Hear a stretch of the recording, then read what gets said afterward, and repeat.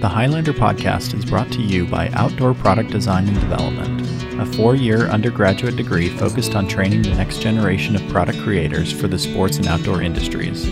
Learn more at opdd.usu.edu. The Highlander podcast is sponsored by the Utah Outdoor Association, a business association focused on elevating Utah's outdoor industry through educational programming and events.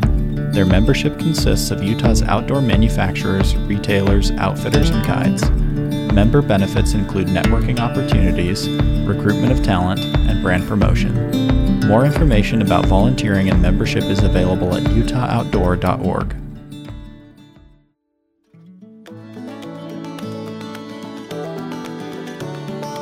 On this episode, we do another outdoor update, covering some of the latest news in the outdoor industry. This week is full of expansion opportunities, acquisitions, and more rumors of acquisitions.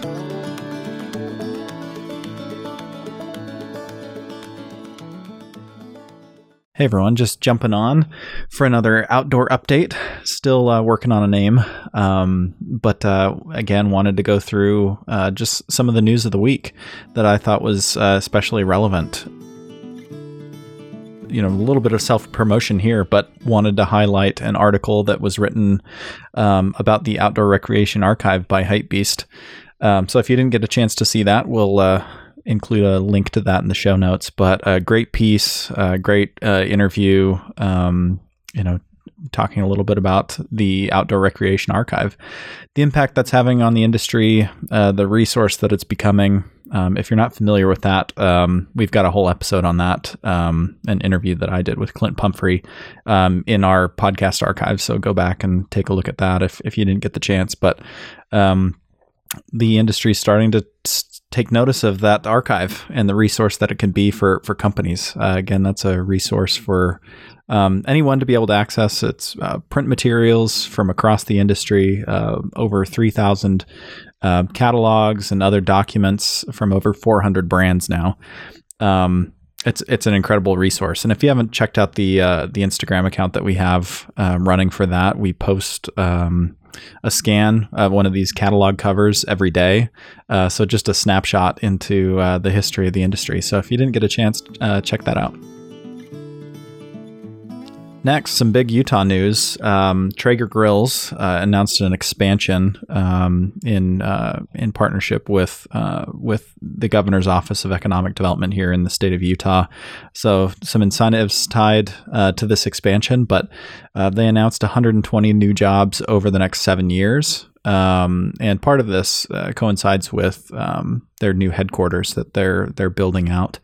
But exciting news. People might not think of this as traditionally outdoor, but again, expanding that outdoor definition to outdoor cooking, home cooking, I think is important. So big news for the state, big news for the outdoor industry. And again, shows, I'm sure a lot of this was in the works but long before the pandemic, but the growth in home and outdoor cooking, that's a big business for the outdoor industry. So, exciting things coming down the pipe when it comes to outdoor cooking, and congratulations to Traeger Grills on that recent announcement. Last week we talked a little bit about the VF acquisition of Supreme. Along those lines, still a lot of rumors floating around regarding the Reebok acquisition or potential acquisition. Nothing really official from what I've seen, but Reebok, owned by Adidas, is potentially for sale. And some reports have said private equity is interested in buying up the company. And there's also other rumors of VF looking to get into the game and buy Reebok as well. Which wouldn't surprise me considering the Supreme acquisition. But also you have Anta International, and if you don't know Anta, huge international player in the outdoor space. They made the acquisition of Amer Sports 2 years ago or so.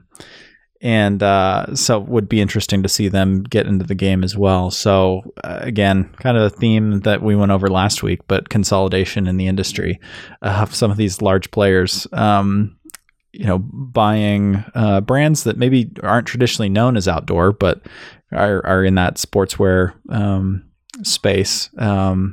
So interesting to see as that continues to develop. So hang tight. I'm sure we'll hear more about that in the coming weeks and months. As long as we're talking about acquisitions, here's an interesting one related to outdoor food. Obviously the outdoor fashion, outdoor products, that's has really. So as long as we're talking about acquisitions, let's talk about Mars acquiring Kind Bar. And you thought that outdoor fashion was big, and the effects of the outdoors on the fashion world. I think you're starting to see some of that with food a little bit. Just the interest in some of these traditionally outdoor foods, or foods that really started in the outdoor industry. So Kind Bar being acquired by Mars. The details haven't been really made public regarding the value of that deal. But the New York Times, had a source that said that Kind has been valued up to $5 billion. So outdoor food is a big business. And we see a lot of foods in the outdoor industry, or have origins or have their start in the outdoor space, that are probably looking at this and seeing the opportunity, seeing the potential, and definitely an opportunity for Mars, large company, traditionally focused on candy, M&M's, Snickers. They've got some other categories that they're focused on as well, and I know they're in the pet space a little bit, but kind of a new territory for them, growing more into the healthy snacks, healthy foods area. So something that I think we keep an eye on, but any of the outdoor companies that are in the food space have got to be looking at this and thinking that's really interesting as well. Well, with that said, thanks again for joining for an outdoor update, or this week outdoors. Not sure what we're calling this yet. If you have ideas, feel free to let us know. But again, just a short update on things that I've found that are interesting in the outdoor industry. Hopefully it's helpful. Let me know if you have feedback, but we'll talk to you again next week. Thanks for listening to the Highlander Podcast. Subscribe and listen for more outdoor stories and content wherever podcasts are found, on HighlanderMag.com, and each Sunday at 4 p.m. on Aggie Radio, 92.3 FM in Cache Valley.